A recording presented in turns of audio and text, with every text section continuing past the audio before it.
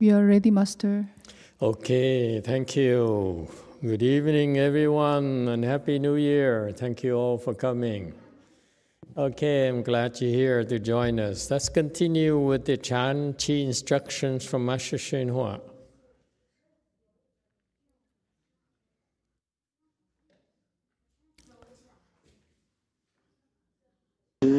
还有一位高僧是在这个荆州长沙寺，他的名字呢叫石潭瑜。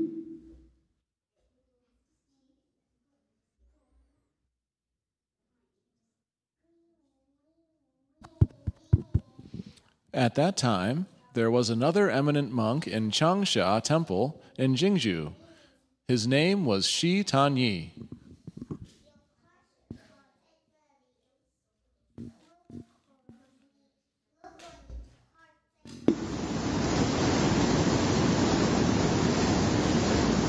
There 有一位法师，他是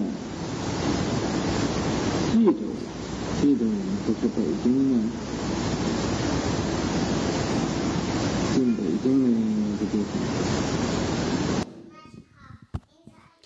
This master was a native of Yizhou.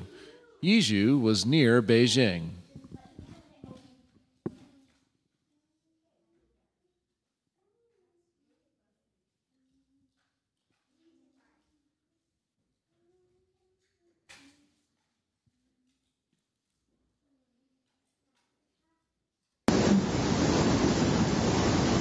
He 16岁就出家了，出家是拜道安法师做师傅。 He left the home life at the age of 16 and bowed to Dharma Master Daoan as his master.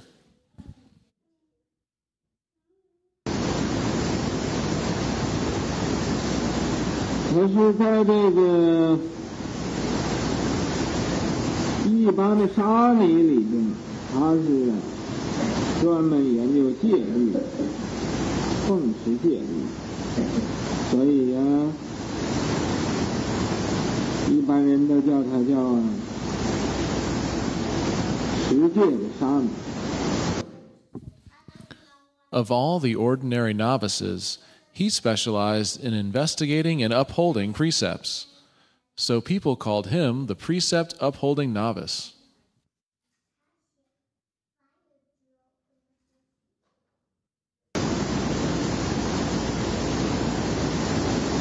他所学的呢，通达三藏、经律论，他都明白。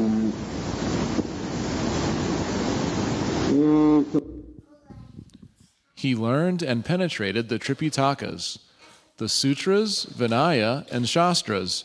He knew them all. 所有的道安法师这些个门人呢，这些个弟子，他可以说是那么持戒第一了。 Among all disciples of Master Daoan, you could say he was number one at upholding precepts.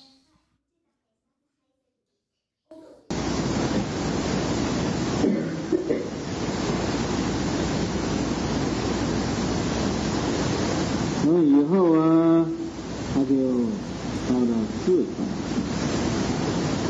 四川这个做官的这个刺史啊，叫毛巨，就对他特别的信仰。 Later, he went to Sichuan. The governor of Sichuan, named Mao Chu, had a lot of faith in him.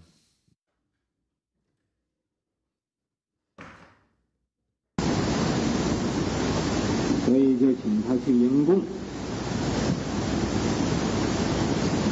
请他吃饭。 So Mao Chu invited him over to make an offering and to have a meal.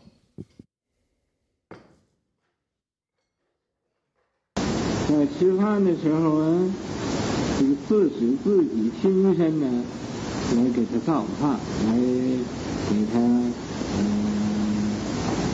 这个添饭，做菜。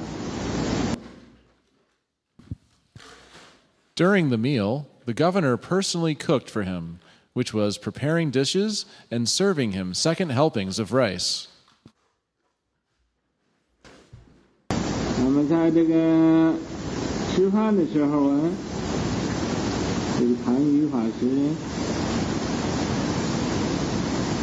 看见饭里面有一粒谷，他就把这粒谷啊先拿起来吃了。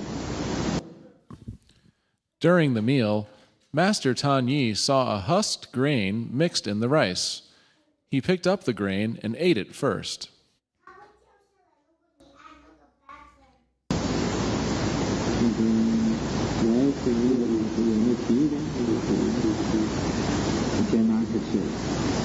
那个毛具呢更信仰。 Rice with the husk is called grain. He picked up the grain and ate it first. Thus, Mao Chu believed in him even more. 一定不会，不会，糟蹋这个施主的供养，所以对他是很信仰的。 This master definitely wouldn't waste offerings from donors. So, Mao Chu had even more faith in him.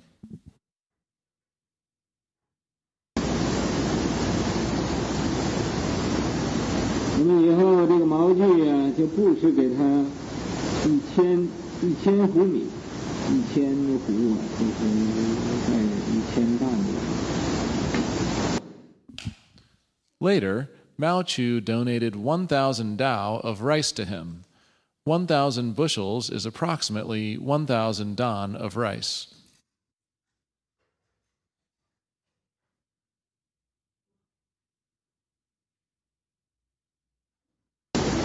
这位法师说：“你给我这么多米，我一个人怎么吃这么多米呢？”于是乎啊，他 The master said, "You gave me so much rice. How can I finish all this rice by myself?"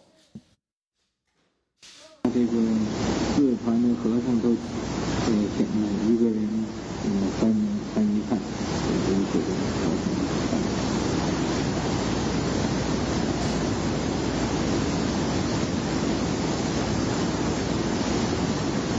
他常常啊随着。 Therefore, he invited all the monks in Sichuan and gave everyone a share. He shared the rice with all the monks. 这个道安法师到各处去讲经说法呢，也常常住在这个禅溪寺。 He often followed Master Daoan to lecture on sutras and to speak Dharma at different places. He often stayed at Tanshi Temple.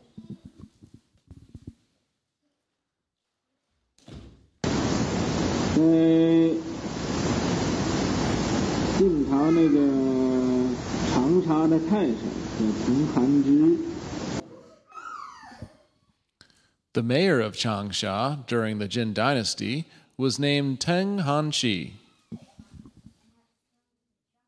他在这个南京呢，这个江陵那个地方，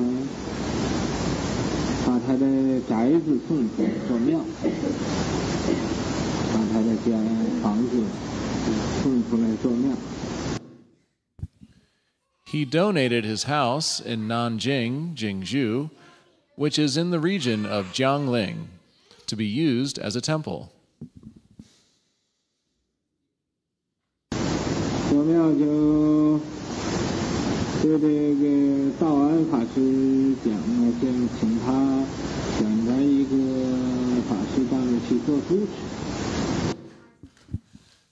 Having a temple, he asked Master Daoan to select a monk to become the abbot of the temple. 道安法师啊，就叫这个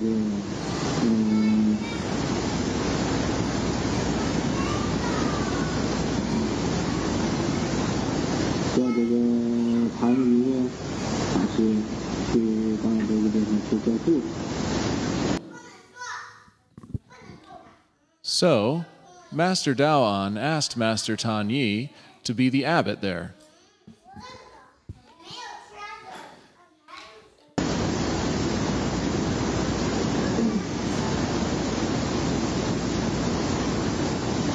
这个谭瑜法师于是乎啊，就背着他这个背夹子，这个挺背的，所有的西藏就到带着西藏就到南京去做这个庙上做住持。So, Master Tan Yi carried his backpack, bedroll, and a tin staff. With the tin staff, he went to Nanjing to be the abbot of the temple.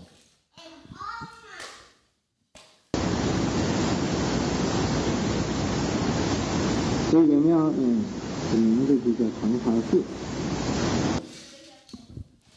The name of that temple was Changsha Temple.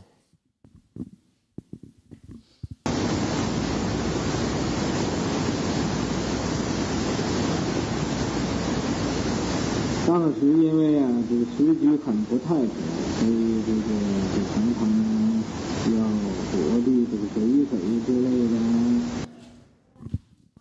At that time, due to the unsettled political situation, he often had to avoid bandits and other potential dangers. 在这个江陵这个地方有的就不安。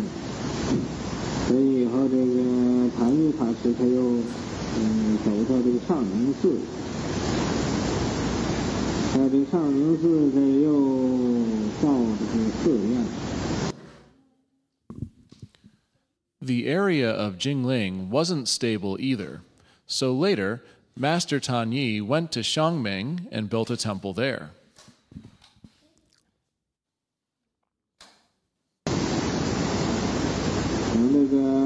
这些土匪都没有了，他又回去到江陵又修这个长沙寺。Later, when all the bandits were gone, he returned to Jiangling to fix the Changsha Temple.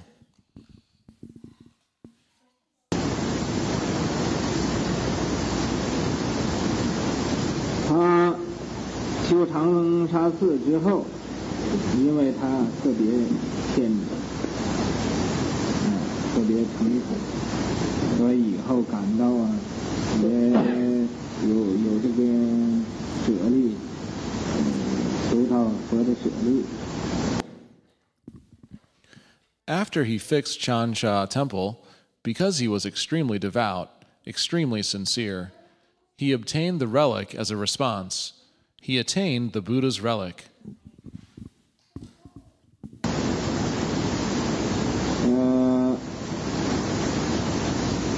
得到佛的舍利他用金的瓶子把它装上，放上那个斋堂After he obtained the Buddha's relic, he used a gold bottle to house it in and put it in the dining hall.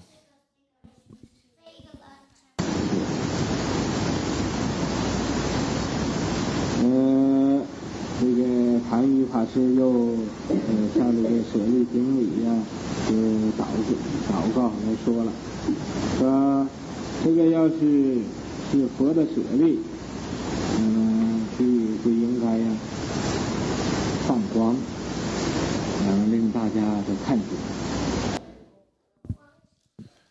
Master Tan Yi bowed to the relic and prayed, "If this is the Buddha's relic, it should emit light, so everyone can see."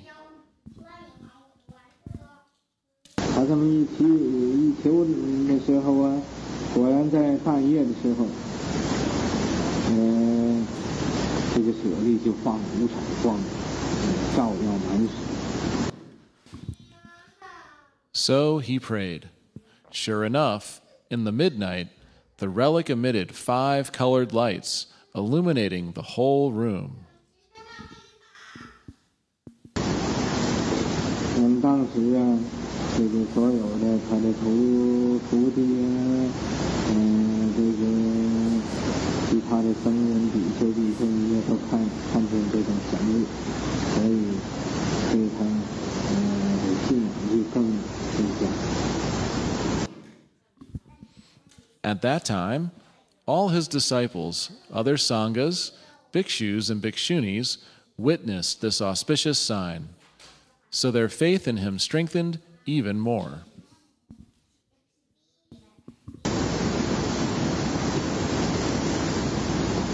Okay, let's stop here. All right. So tonight, let's see.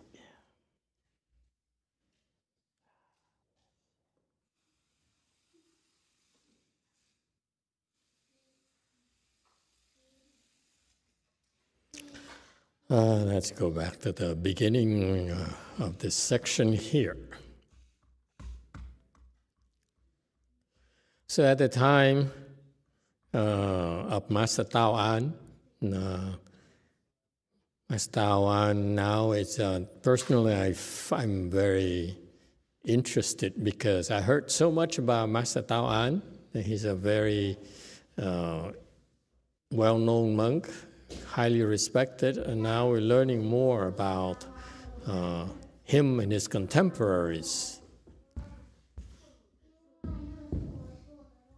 Okay, and we're at slide 164.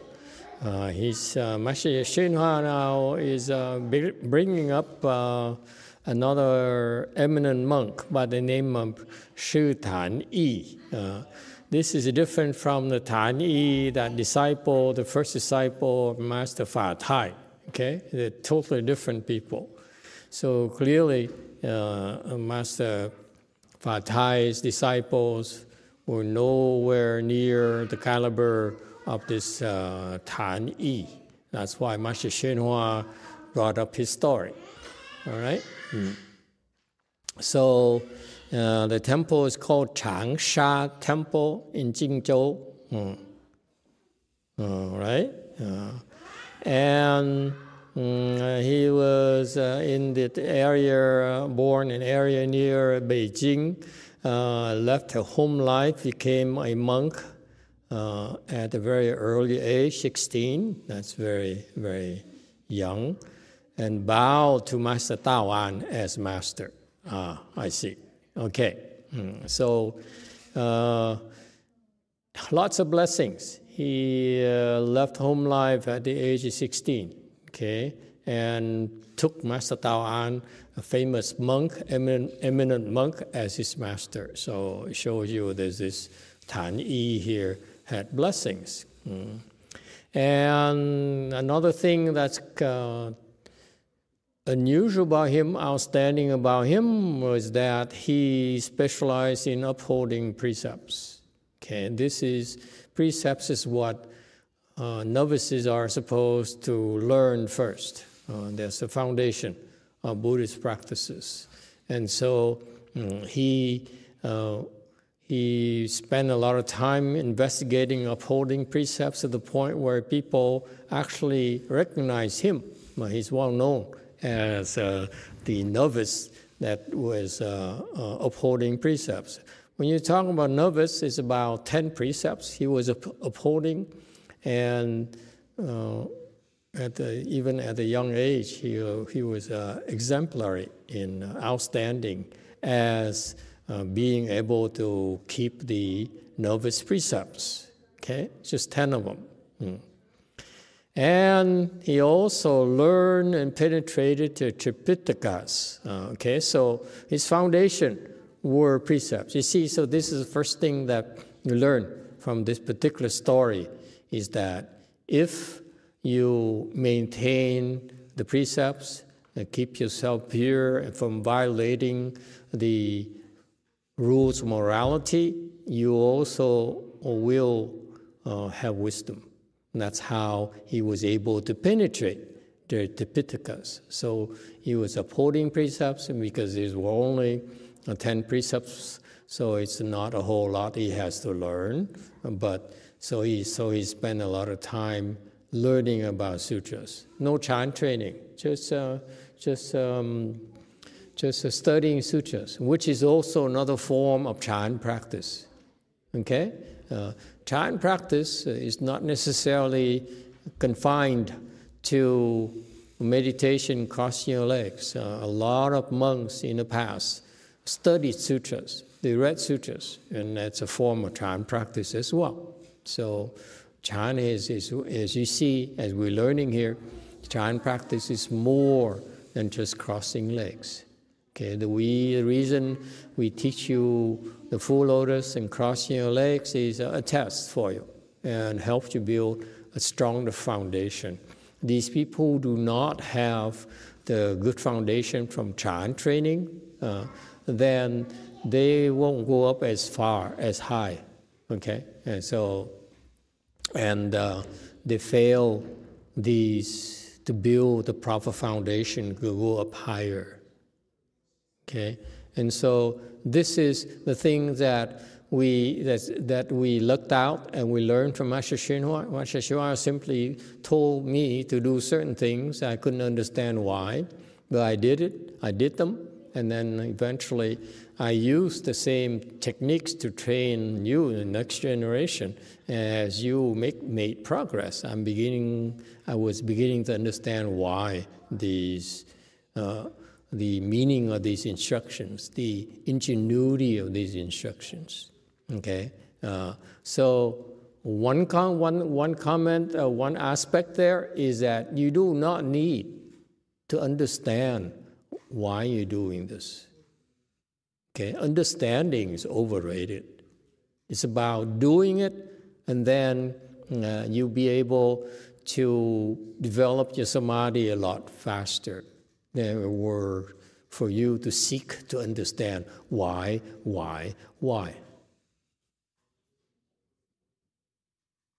All right? So this is something that is a gift from Master Hsuan Hua, and is not available to this Tan Yi here. All he had was the foundation of the Shami precepts, which is 10 precepts, which is basically a tiny foundation. And then he used it to develop his wisdom by studying sutras.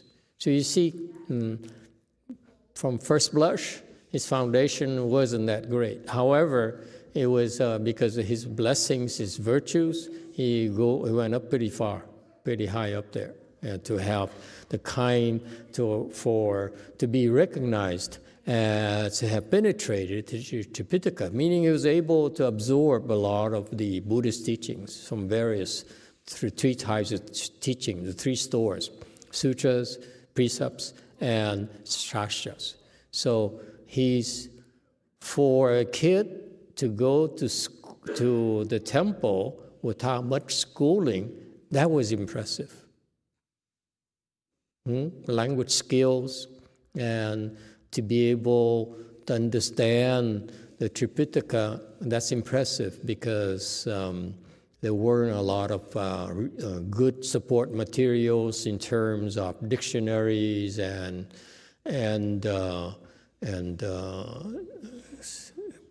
tutors, because each type of teaching may not use the same language, Chinese characters. Okay, so that's impressive. What he did is very, very impressive. So Master Hsuan Hua stressed the sutras. He understood sutras, Vinaya, okay, and shastras as well. All right, so his training was more typical of the monks back then, before the advent of the Chan school. And he was his other big plus was that his master was Master Taoan, who was very virtuous and well known, and had wisdom. And he was pure enough so that among Master Tao An's eminent disciples, many disciples, Master Tao An is very, very famous and had a lot of disciples. He was known to be number one at upholding precepts. So this is probably referring to the fact that after he became fully ordained, he continued that path. So the foundation of upholding precepts was there for him, very, very strong. All right? Any questions about this? This is more of the traditional Chinese style of training for monks and nuns. Okay? Contrast that to Master Hsuan Hua's style of Mahayana training here in the U.S., which we follow, we borrow from, was not a lot of details on the precepts themselves. We only learn enough for the precepts, enough foundation for you to go very far, but we really are not that versed about the rest of the other precepts.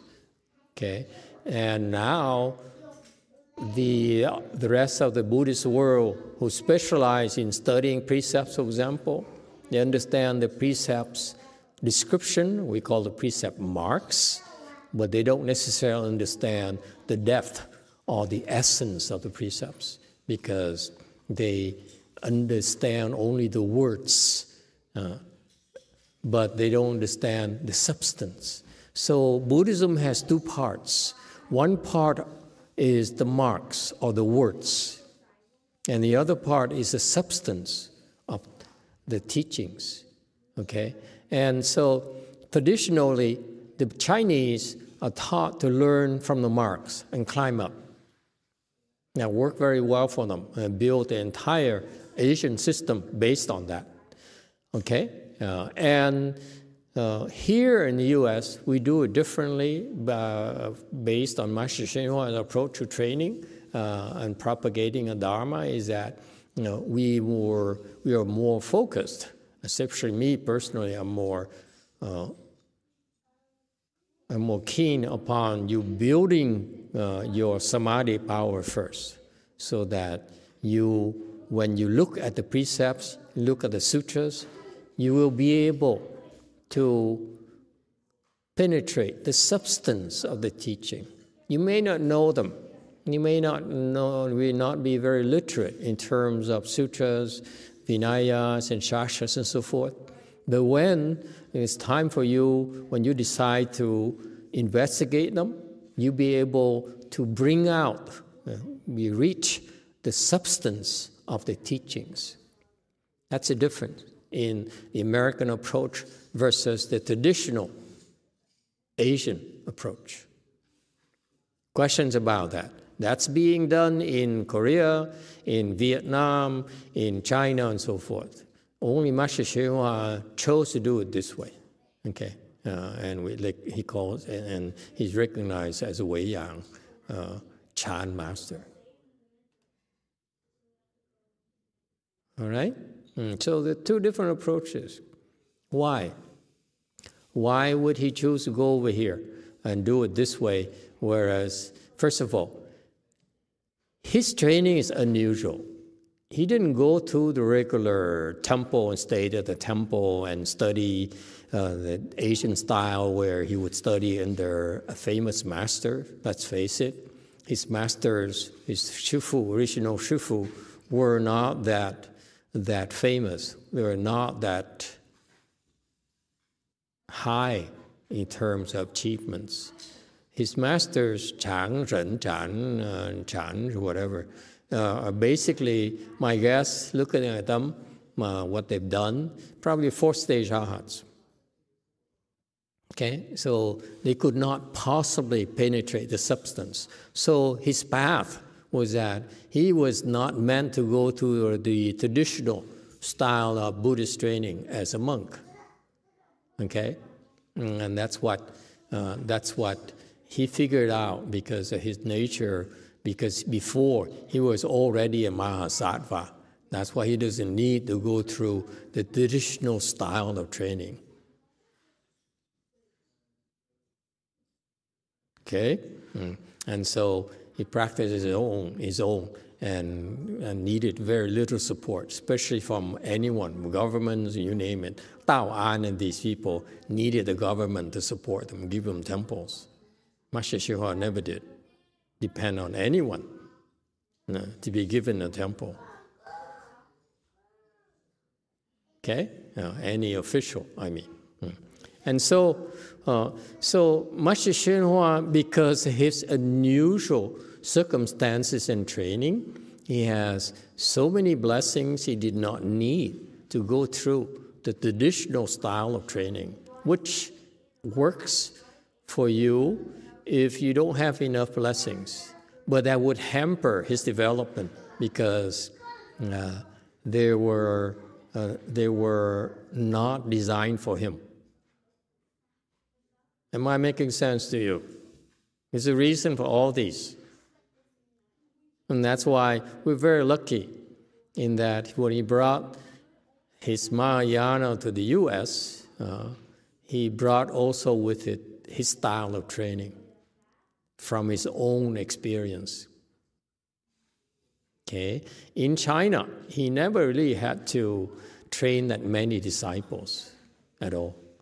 But in China, because he didn't have his own temples, so he had to stay at other temples.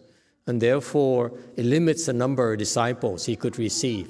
Because you see, as you can imagine, you go to a temple, you're a monk going to a temple with a more famous master who has his own temple, and you accept these disciples, and then now your disciples are comparing you with the abbot, with the Fangzang. So it's a very, very, very difficult situation for him to be able to train and accept a lot of his disciples.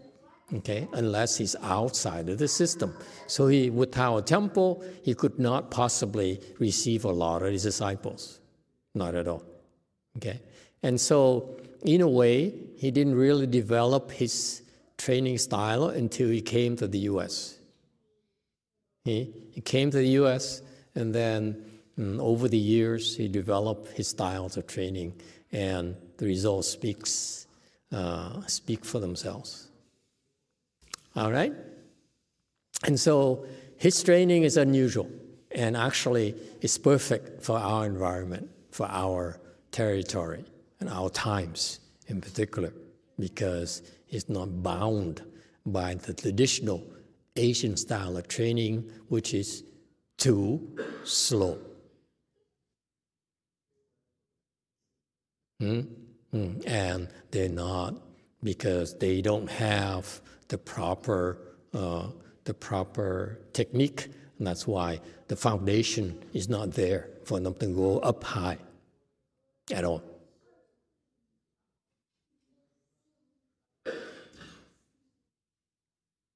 All right? And so traditionally, the Asians are taught to learn precepts and the whole precepts as a foundation. So our American Mahayana style is more, we uphold enough precepts, build enough precepts, go up quickly. Okay? Because there is an advantage to do the traditional way. There are also some disadvantages. What are the disadvantages? Disadvantages is that if you know too much, and this is a very important point, folks, if you know too much about precepts, about sutras, about shastras, what happens? You become arrogant. You said, oh, look at me, I know so much more about precepts, about sutras, about shastras than the next monk, the next nun. And therefore, and it's true, it is true that you do know more than the others. However, it becomes an impediment because that's how you see the others. You see yourselves better than the others. Okay? So that attainment, that knowledge you have, your accomplishments actually are limiting your future growth. So I much prefer Master Hsuan Hua's style where we just go very fast, build enough to go faster, build enough to go higher, build even more to go higher. So the foundation gets built initially to go to here. And when you're up here, now you need to, for you to go up, you need to build another set of foundation, reinforce the current foundation. You see? And so Master Hsuan Hua's gift to the U.S., to our times, is the 6 principles. That is very, very profound precepts. Very profound, very tremendous foundation. Okay? And that's the Buddha's genius. But Master Hsuan Hua took advantage of it. So he used this approach he has is that you do it this way, okay? And then you bring people up higher without being encumbered with comparing yourself with others, okay? And that you know so much, okay? So we're lucky. We learn from that style, okay? We also are luckier. You are also luckier in the sense that, because his humongous achievement for a monk to do it for the first time, okay? That's pretty impressive. He was the first to do it that way. Well, not the first. There's also Master Bodhidharma, 6-page chart, and so forth. But those are special cases. Master Hsuan Hua is no longer. It's not the same thing.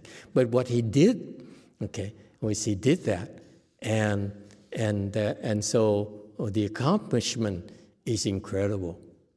His disciples, they should be proud of their achievements. That's true.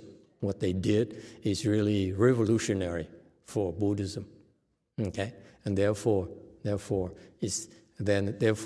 with that comes a weakness.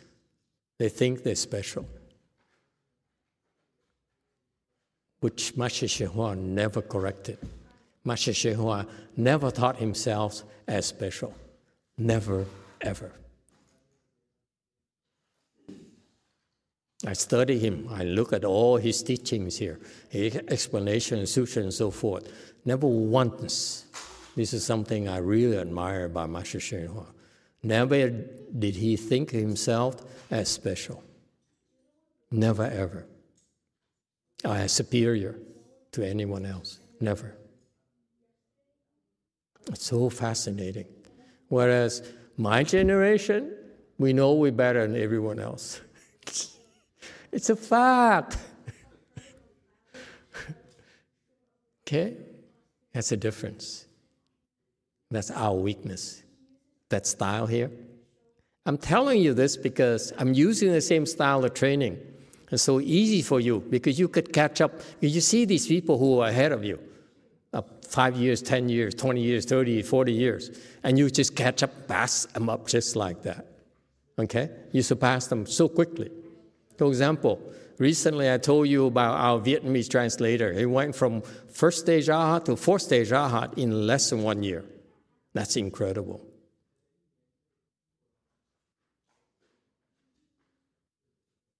You tell me any Hinayana teacher who can do that. That's impossible for them. They don't have the technology. Okay? So you see, it's very easy because of the tremendous results. Okay? You realize you cannot help but say, oh my God, we are really better. I'm better than everyone else. And that's a natural. It's a natural understanding. Okay? And we're lucky. You're lucky that I saw that in my generation.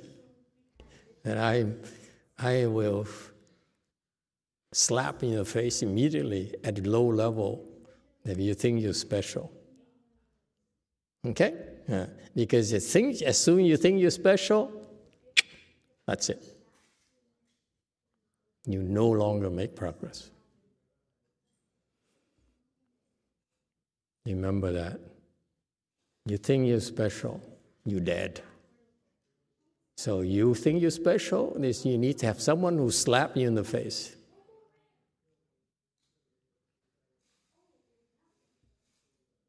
Master Hsien Hua never slapped them in the face, never slapped me in my face.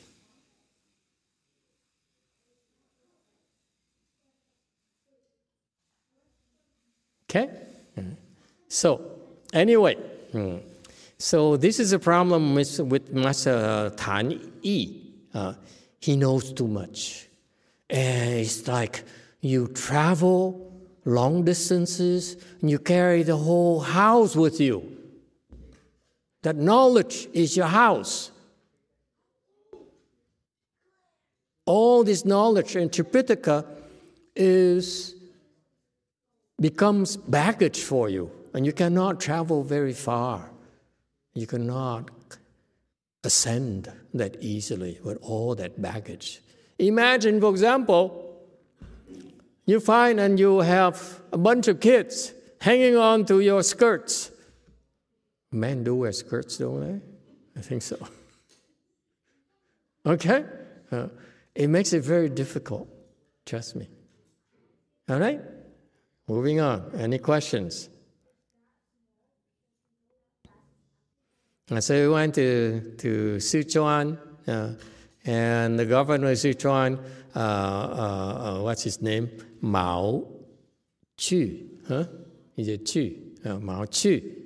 You see, these people, they needed the officials for the Dharma propagation. Okay? It's called dependency. Look at the great teachers. Master Hsien Hua never needed any official. Master Sixth Patriarch, no official. Fifth Patriarch, he connected with some sort of court officials and sort of. No. Okay? Master Wei Shan, who was highly respected by the governor of his area, Weishan Temple. What did he do? He was so respected, so admired by the governor. The governor sent his own son to become a novice with Master Weishan. And the son happened to be he passed the imperial examination and ranked either 1 or 3rd, something like that. So he's a hot shot. Yeah? So Master Weishan was also highly regarded and supported by the officials. But what did he do as soon as the governor's son came on board? He says, go fetch water. Can you imagine the son's horror? Writing his dad, say, Daddy, I'm doing this for you, but you guess what? I passed imperial examination to become a monk to carry water for 3,000 people. So Master Weishan was an unusual case where he can manage those relationships without being affected by them. You can imagine what the governor might feel about it when he finds out his prized son, and son he's very proud of, is carrying water for 3,000 people who are not, whose majority is uneducated. All right. So anyway, back then Master Tao An was famous and well regarded because he has high connections. The governor and so forth, okay? And the Governor Mao Chu here, he recognized Master Tao An disciples, and this guy here is Tan Yi, would invite him over and cook for him. Have you ever eaten a meal cooked by the governor? I don't know how good it is. I would be, but I say no thanks. If you ask me, you say, would you like to come over? I'm the governor of California. You come over and let me cook for you lunch or something. Okay? Yeah. And I say, can we order take-out pizza instead? Okay, or go to French Laundry or somewhere, Michelin star or something. My God. You don't become a governor by being a great cook. Well, anyway, so it's funny, back then they showed their respect and appreciation by cooking a meal for you. You can imagine how often the governor cooks.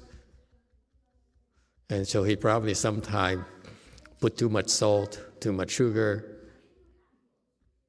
MSG. Yes, 9. Just a small comment. I think here the Chinese, it doesn't really mean the governor was cooking for him. It just means serving him at the lunchtime, like personally serving him, helping him with these dishes. Wait. 金生给他做饭. Yeah, Cooking. but It's I cooking. don't think. I'm sorry. I know my Chinese is very limited. It's my knock. I think it's actually that's what he's saying. He say that he personally is cooking for him. It's a put it together here. Like it's a Master Shenhua. Sometimes he talks in a more like a casual way, and you can see from the context, because here later it says 添饭做菜, and also in the beginning it says during the meal time, 在吃饭的时候. Yeah. Because you're not cooking during the meal time, right? So 做饭 just put the things together, serve, and I think that's more fit for the stature of the governor, but also shows he's actually very humbly serving the master. Okay, I appreciate your Chinese input, but let's hear from more Chinese people. We have a lot of Chinese people here, and go ahead, all the Chinese people. You agree or disagree?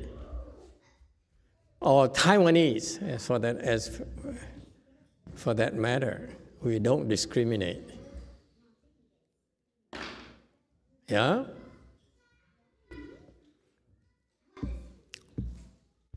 No takers? Okay, it's a minor yes too. Thank you, Master. The translation was correct. And also, we did have a discussion and to make sure and cooking the meal. Yeah, it seems to be very personable, very personal thing. Attention from the governor. How about Xian Jin? What do you think? You agree? Yeah, I agree with Jane. Are you Hanzu or are you not Hanzu? I am. We have to be careful. The Chinese have many different groups, ethnicities. Yeah, officially not. But Yeah. So what does a person from you, like you, think? Is that the proper translation or improper translation? I think the translation is good, right? From my perspective. From my understanding. Yeah. Yes or no? Yes. Yeah? Is it a good translation? I think so, yeah. I agree. You think so? Be assertive. Assert yourself. Assertive. Yes.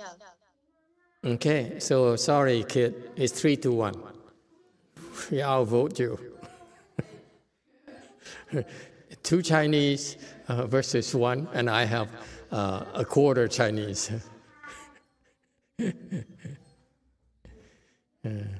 Yes, too. Did you have something you want to add?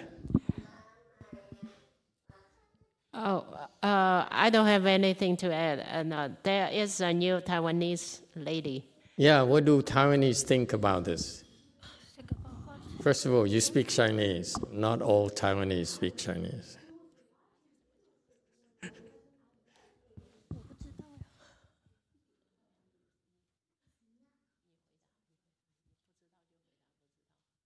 Yeah, I'm not sure.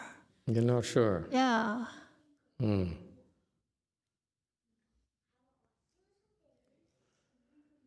Okay, she's not sure. Yes, 9, defend yourself. Yeah, I still think just from the context of sentence, I don't think it means cooking, actually making the food from scratch, right? If you read it, because it says during the mealtime, and then later it says, explained it, right? It says 做饭, cooking for him, and then the second part elaborate was that, like 做饭就是来给他就是添饭做菜. So that explains what the 做饭 means, which is helping him with rice and then like, put the dishes together. It's just like in the ancient time when like the emperor eat, right? The emperor does not spend the effort to use the chopsticks to pick the dishes among 100 dishes before him. Someone personally help him to pick the. Your point is that the Chinese custom, you take a pair of chopsticks, and then you pick it up, and you say, "Please have some." Is that what you do? Is what you're referring to? No, I'm saying that when you are someone with. I know that the Asians like to do. They take the chopsticks, Okay. stick in the thing, okay, and you say, "Have some more," and then you. When the emperor eats, there's like 5 people help him.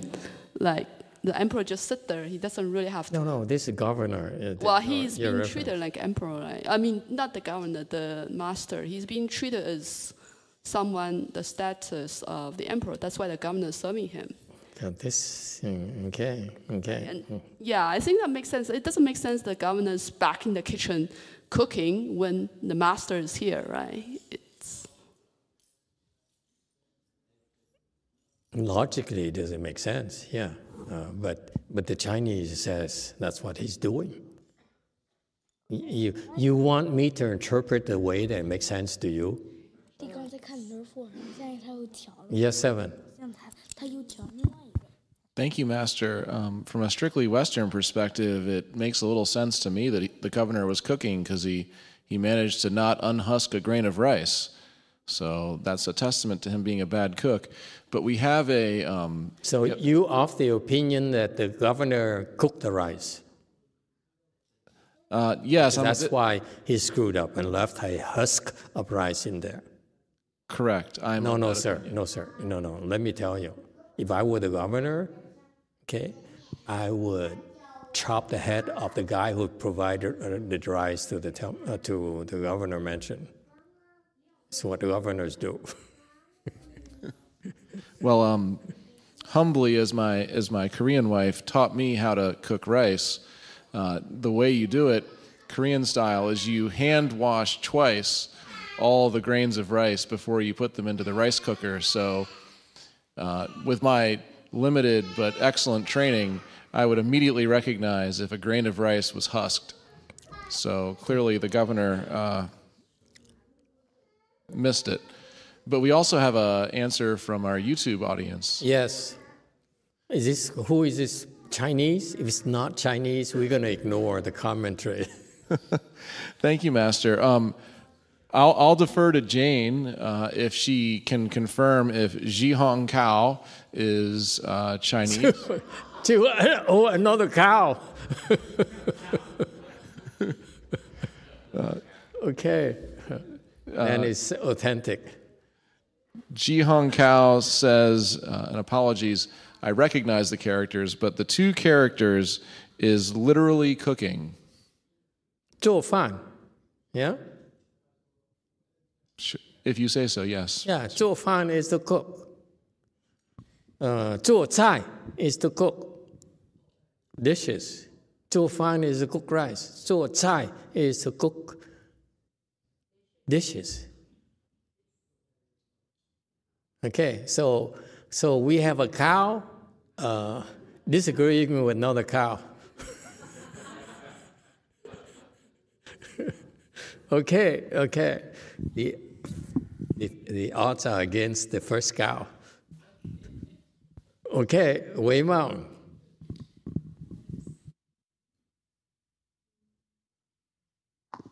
Master, going back to what you said about precepts. Can you hear me? Yeah, we can hear you.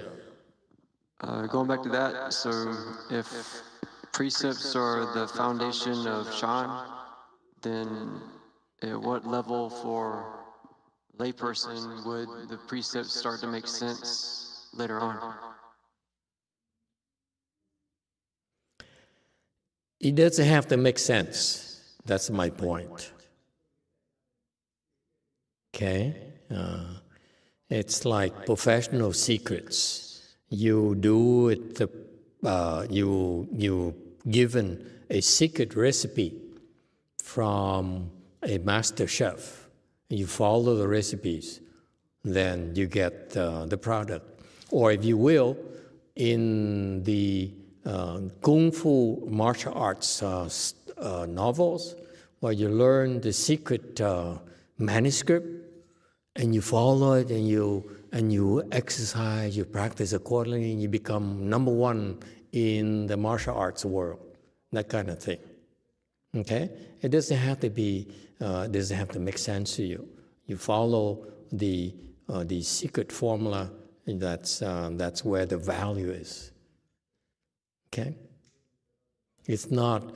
It's that this is why pale-faced people like you don't understand the importance of these secret recipes, these secret knowledge, these secret manuscripts. Okay? We should translate those Kung Fu novels into English for people like South Carolina, help him appreciate the secret manuscripts. Okay? So for your reference, South Carolina, that in these Kung Fu novels, people kill to put their hands on this secret manuscript. Cow number one. You agree?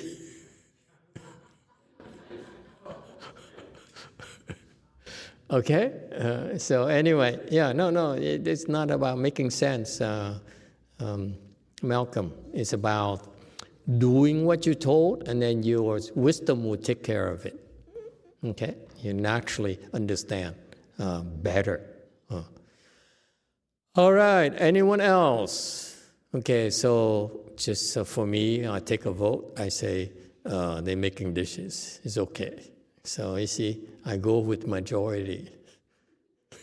Sorry, cow number one. Okay. During the meal, Master Tan Yi saw a husk grain in the rice, and he picked the grain and ate it first. Okay. I don't know, you guys understand that when you eat rice for us Asians, it happens a lot. The husk, grain of rice, cook it, because you don't see when you put the rice, and you put the rice into the rice cooker, you cannot see. But when the rice is cooking, that thing is bubbling, it's boiling, so it moves things around. Eventually, when the rice is cooked, sometimes the husk grains would be on the top. So it's not. You cannot say that was a mistake. It's inattentive. No, it happens. It's commonplace. Okay, but Mao Zedong was very impressed by that, because the principle behind it is that you don't waste offerings from the donors. The husk rice, when it's cooked, is not that bad. It's the same thing. That's all. You have to make sure you get the husk grain of rice out. That's all. It's not a big deal. But Mao Zedong is easily impressed. Okay? So Mao Zedong is very, very opinionated. He's so impressed by Master Tao An, Master Tan Yi already. So didn't take much. And so he donated 10 dou, right? Pronounce is dou. I forgot. Yes, too. Dou or dou? It should be hu. I apologize. Hu. Okay, yeah, right. Hu. Okay. Hu. Okay. Học. Vietnamese is học. You know what it means? What? Taiwanese person explain to us. What does it mean? In these stores, they have maybe drawers where they put certain different kind of rice, okay? And people will usually buy one drawer. That's the hu, okay? And so this is how they used to sell rice, the measure rice, by filling up a drawer of rice, which it says here. And next thing here, this is so cool. Thank you. This is such a great reference for non-Chinese people. It's so cool. You know, we are so ignorant about these things. And this is where, you know, having the multicultural thing, you know, makes it much more interesting. You know, yes, go ahead too. Still continue to apologize and Who? should be who, and we will change. And one who supposedly equals 1 dan, and one who equals 10 dou. Ah, okay, I see. But is it typical for the hu to be not level? Usually it's like they level it. You put it in and then you... Yeah, this is cheating. Yeah, it should be fully leveled. Yeah, fully level. That's my understanding from all the Chinese movies I saw. Okay? It's so cultural. This is so interesting. They don't do this anymore. Okay? And then... this is also very Chinese. It's Tibetan. This is Tibetan colors, right? No? It's Chinese. It's Chinese? Yeah. Ooh. But the hat is conical hat, Chinese conical hat. And the guy is clearly Russian. Never mind. But you see, another cultural aspect is that transportation. Back then, they used these bamboo. What you guys may not be able to see clearly, this is the bamboo stick. The Chinese have a lot of bamboos, big bamboo things. So they cut down the bamboo stalk, and they maybe split into 3 pieces or something, and they're very strong. The bamboo sticks are very strong. This is how I grew up in Vietnam. People didn't have the Honda motorbikes back then. Okay, when I was a kid, so the street vendors would carry these things on the bamboo stick there. They balance it. It's fantastic. You can picture these Asian women that are shorter than Xiao Mei, and they carry these things and they balance. And they go, pho, anyone want pho? and the whole neighborhood would hear her. So it's fascinating how small these women were, and yet they're able to carry a lot of load and burden. Did you do that, Xiao Mei? That's your era. No, huh? You're too spoiled. Anyway,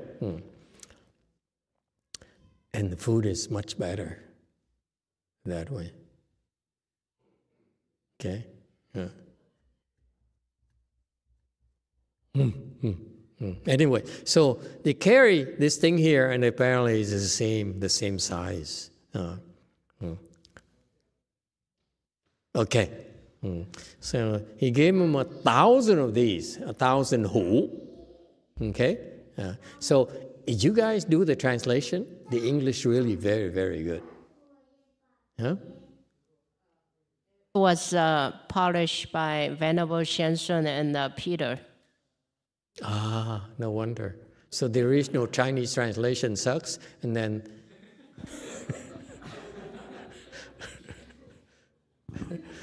Okay, 1,000 hu. Wow, that's rich. Yeah.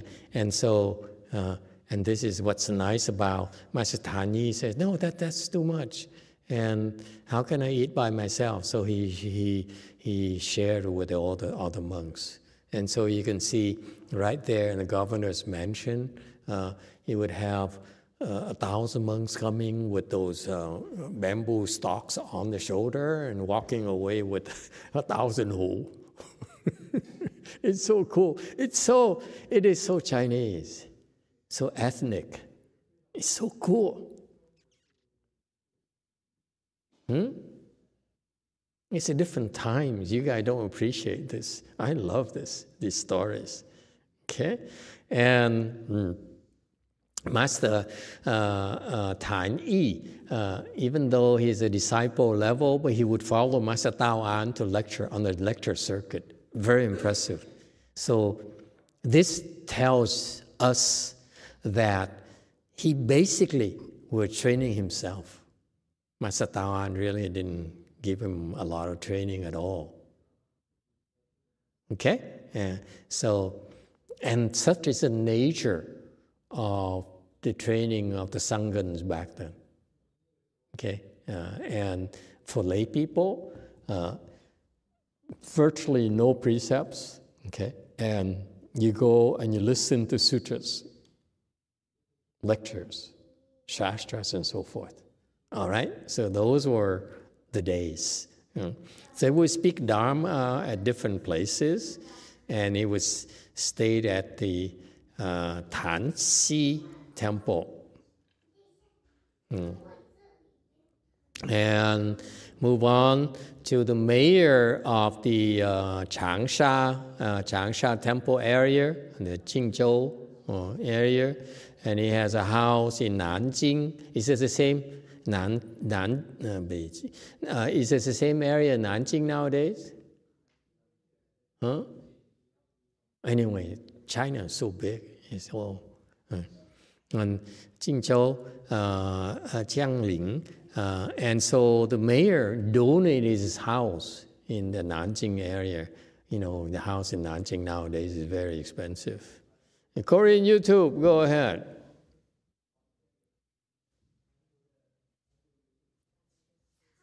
정문용님의 질문입니다. 영화 노래 꿈의 바다를 보셨어요. 무수한 조선 등을 학습한 외군에 대해 이순신 장군이 철저하게 응징해주기에 영화를 보면서 됐는데 이것은 결국 외군들을 많이 지키기를 바라는 제 마음이었습니다. 이것도 제가 될까요? Why is there an echo?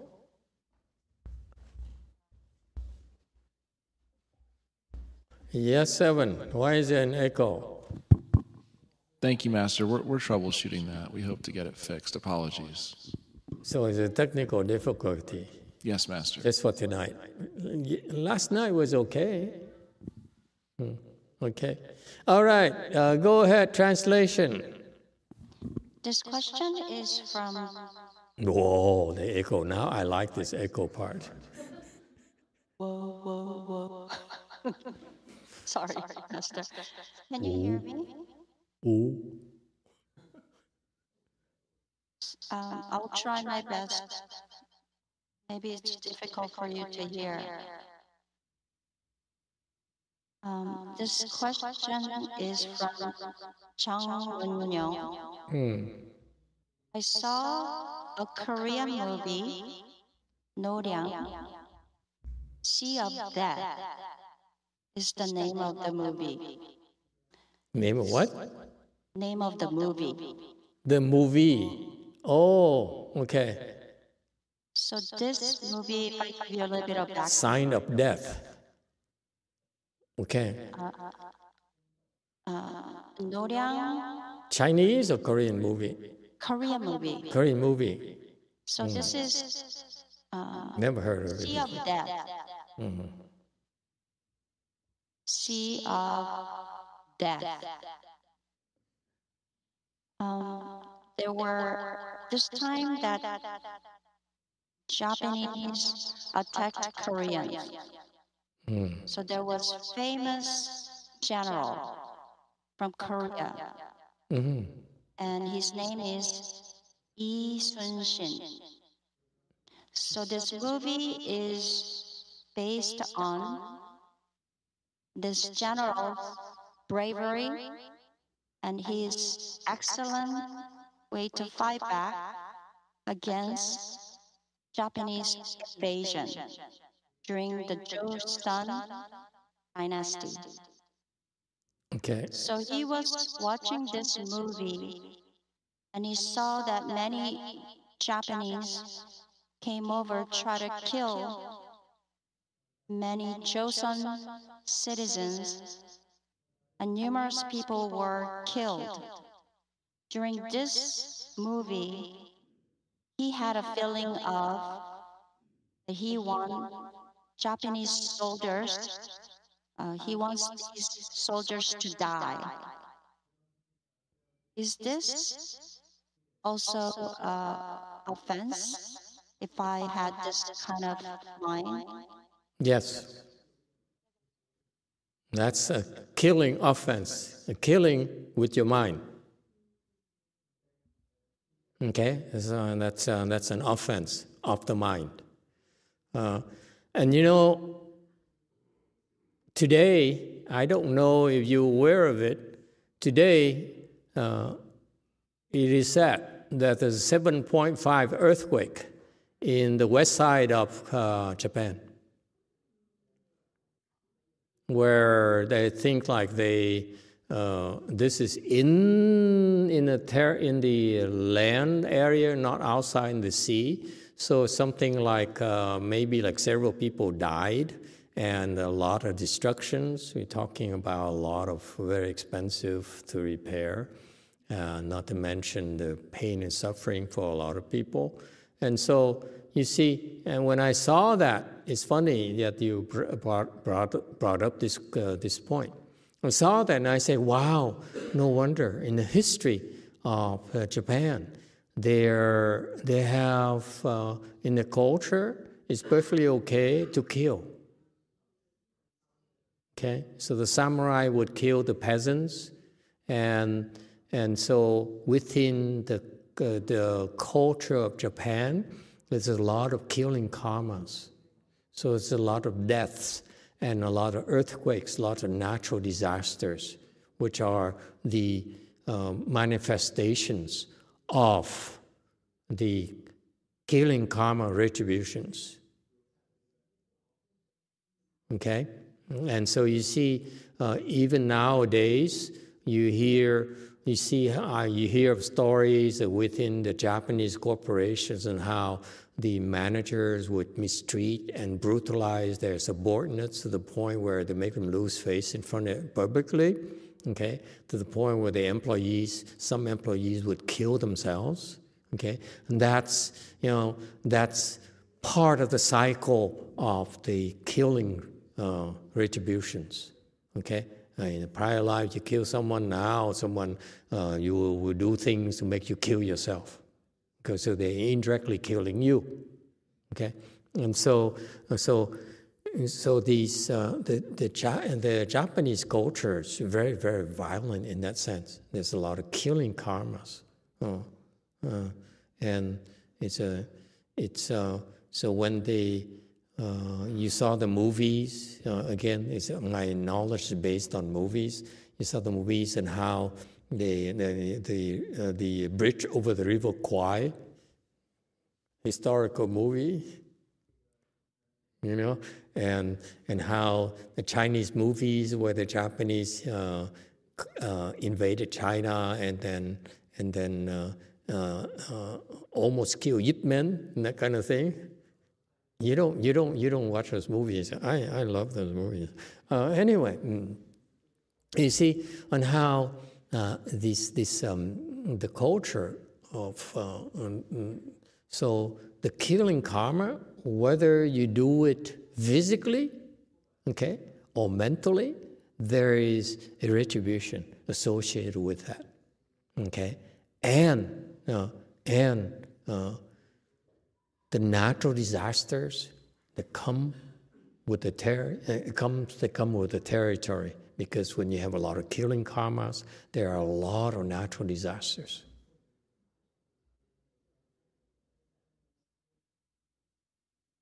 All right? So yes, Short answer is yes. You don't even want to entertain the thought of killing someone because it's a mental karma of the mind. Okay, refrain yourself from even having such thoughts of punishing someone just because they are wrong, just because they're evil. Don't do that. Okay, so this mayor here offered his house to use as a temple. As you can imagine, this guy is pretty good. He's pretty rich, and he created a temple, and so that these back then the Chinese officials were very devout. They were very supportive of the Buddhist monks, which helped China tremendously. Okay, and those are different times. We don't have that nowadays anymore. And so he wanted to support Buddhism, so he turned his house into a temple and gave it to Master Tawan and said, who should be running this temple? And Master Tawan looked around and said, immediately thought, Tan Yi should be the abbot. So Master Tan Yi was even highly regarded by Master Tawan himself. Okay? And Master Tan Yi, look at that, very famous monk. It's like a TV personality, if you will. He's a celebrity, okay? More or less like he was dating, what's her name now? Time Person of the Year? Huh? No one knows? Time Person of the Year, yes sir, 7. Thank you, Master. Chengdu answered Taylor Swift. He's still alive. Barely. Look at that. I hear Swift. I said, who said that? Impressive. It's like Master Tawan is like Taylor Swift. And Tan Yi is like he's dating Taylor Swift.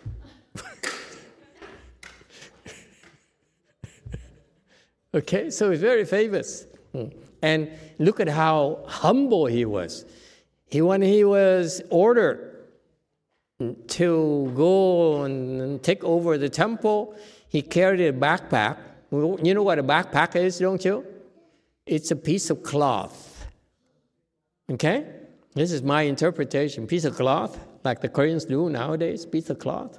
And they put things in there and they tie it from 4 corners and they carry it with them.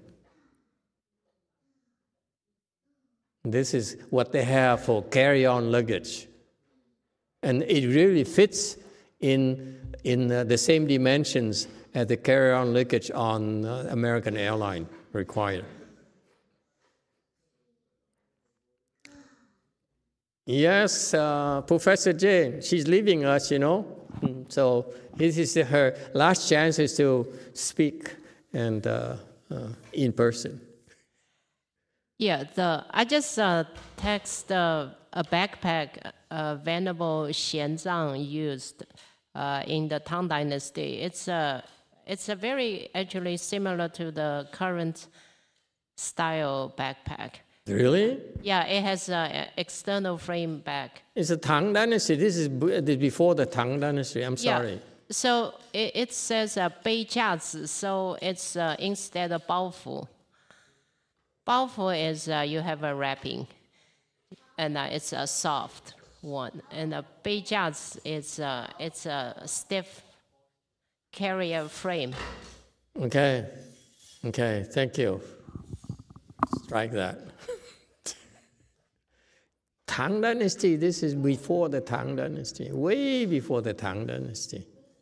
Okay, so anyway, I imagine back then because there's really no thing, so they put the 4 things, the cloth and 4 things. We Vietnamese still do that. Actually, they don't have carry-ons. No? have you seen the price of carry-on Peter? They're outrageous. They're so flimsy nowadays. It's ridiculous. Yes, 7.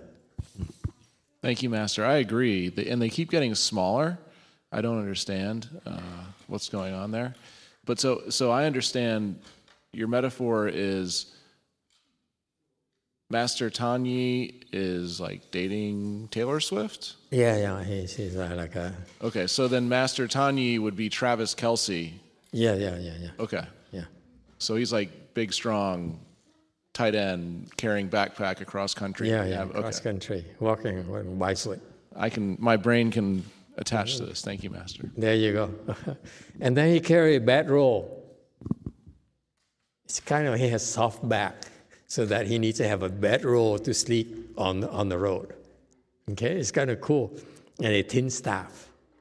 Okay, so the tin staff is a Buddhist tradition where they walk and ting, so they plant it down, make a noise. The tin staff has 6 rings on each side, 4 sides there, and it has the 6 rings, and so it wakes up the insects.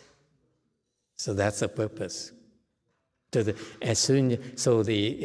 insects are conditioned in China. When you hear the tin staff sound, they all scurry away. They run for cover. That's why they don't get crushed. That's the purpose of it. Okay, it's not to go into the kung fu movie and you beat up on your opponent with tin staff. No, like the Japanese monks, they beat people up with a tin staff. Okay. Not in China. So that's the story of Changsha Temple. Actually used to be the mayor's home, domicile. Okay? And so it was a chaotic time, so he had to dodge the bandits, so he ran away to Shangming, build a temple there. Okay? And when he returned, when it was safer, this is interesting thing that the old abbot would be very, very happy.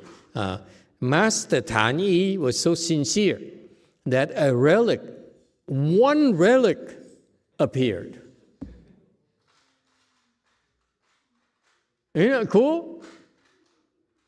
And this is a problem with us. One relic is such a big deal.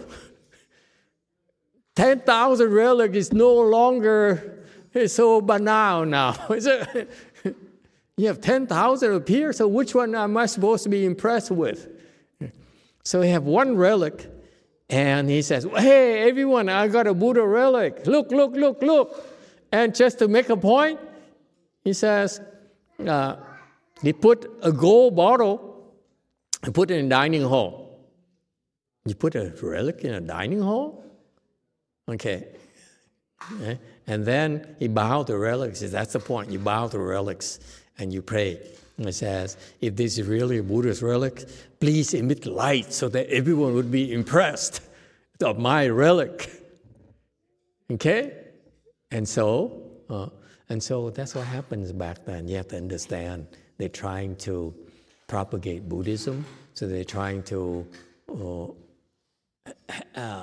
have more people believe, develop faith in more people, and this is an opportune moment for them to do. Okay, like since the Buddha relics, and I declare this Buddha relic, so please emit light. Okay, and lo and behold, okay, at midnight, the relic emitted a 5-colored light. Not just one light; it's 5-colored, illuminating the whole room. Okay. This is back then, long time ago. No LED yet. And so you see, pretty impressive. The point here is that Buddhas and Bodhisattvas watch over you. Okay? And so it's not that Shakyamuni Buddha says, here, I'll give you one. No, this is actually, to me, ask the old abbot if he agrees with it. I think it's the disciples of the Buddha who are in charge of handling the relics of the Buddha. They're such people, okay? And so they said, okay, Tani is a good guy, and we want to help him. So they gave him one relic. Master O Abbot, you agree that the relic didn't necessarily come from Shakyamuni Buddha, but came from the guardians of the relics.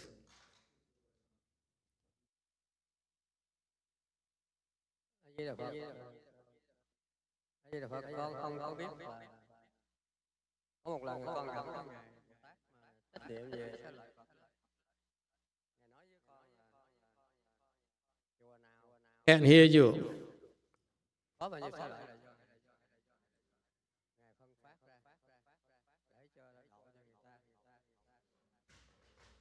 Thì bằng chứng là cái ngày 1500 tháng 9 con chào Duy với chở con ra phía trời San Francisco.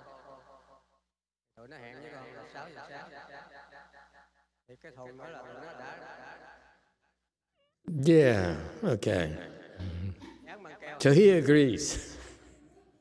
Sáng hôm đó con đụng vào cái thùng. We come back to you. Don't worry, we fix it.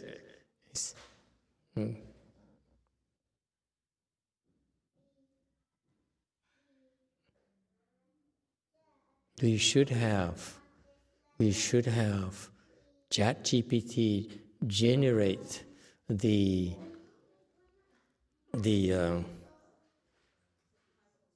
subtitles. Thank you. On the fly. No, they're doing chips to do it on the fly nowadays. That's the way of the future. On the fly, as soon as you speak, the chip is built in already. They will do the transcription. Oh yeah, ask NVIDIA. What kind of name is NVIDIA again? What is that? Czechoslovakian? NVIDIA. You know, I know a lot of you making a lot of money in NVIDIA. That's why I thought maybe I'll ask you. I read a piece somewhere that the employees of NVIDIA are multi-millionaires. I said, wow, nice. All of them. Basically, the lower level, average level is multi-millionaire. It's so cool. Yeah. Anyway,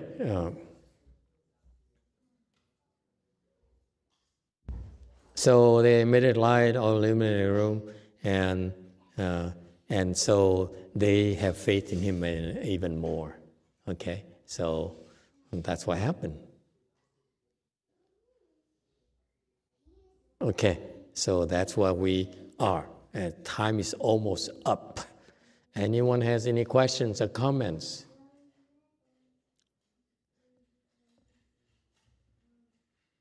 No? Okay. If you have no questions and comments, we can stop early, 1 minute early, so that everyone can have a rest. This is the first day of the year anyway. Happy New Year, everyone. Thank you. Thank you. Yeah. Yeah. Okay.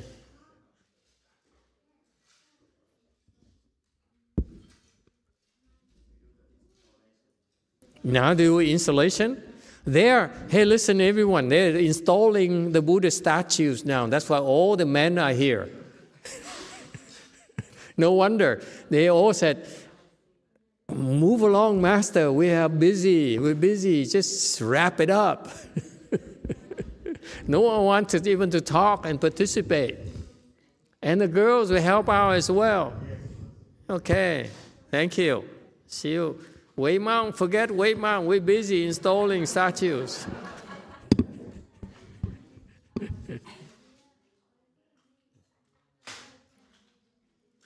Look now, Xian An's face is red.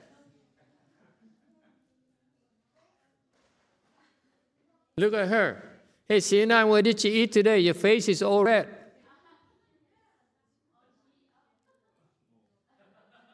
Is that allergic reaction or you just ate too much? I think I'm eating too much.